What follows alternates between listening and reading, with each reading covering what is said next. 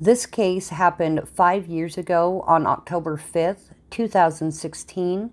Alejandro Reyes was 26 years old, born on August 31st, 1990.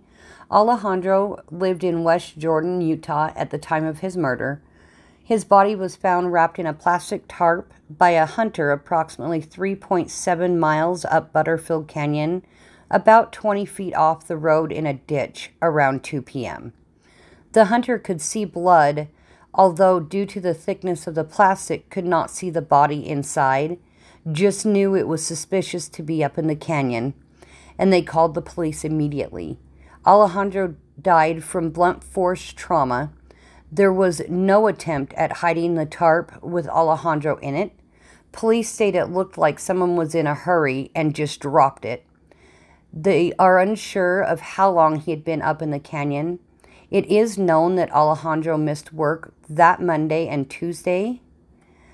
Alejandro was reported missing on October 5th by some of his family members approximately 3 hours after his body was found, although they stated they had not seen him since the 1st of October. Alejandro's red 2002 Toyota Tacoma was reported missing, although it was later found at an apartment complex in Riverton. It is unknown if he knew anyone at that location. The question I have is, why did they wait so long to report him missing? Is there an important missing piece due to the time lapse that occurred between the body being found and the body being reported as missing?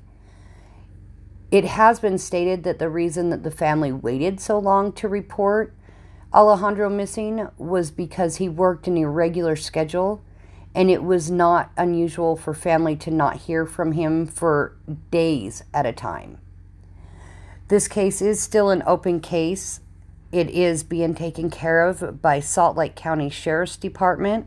If you guys have any information on this case, please notify your local police department. If you're close to Salt Lake, make sure you contact the Sheriff's Department. Thank you guys and have a great day.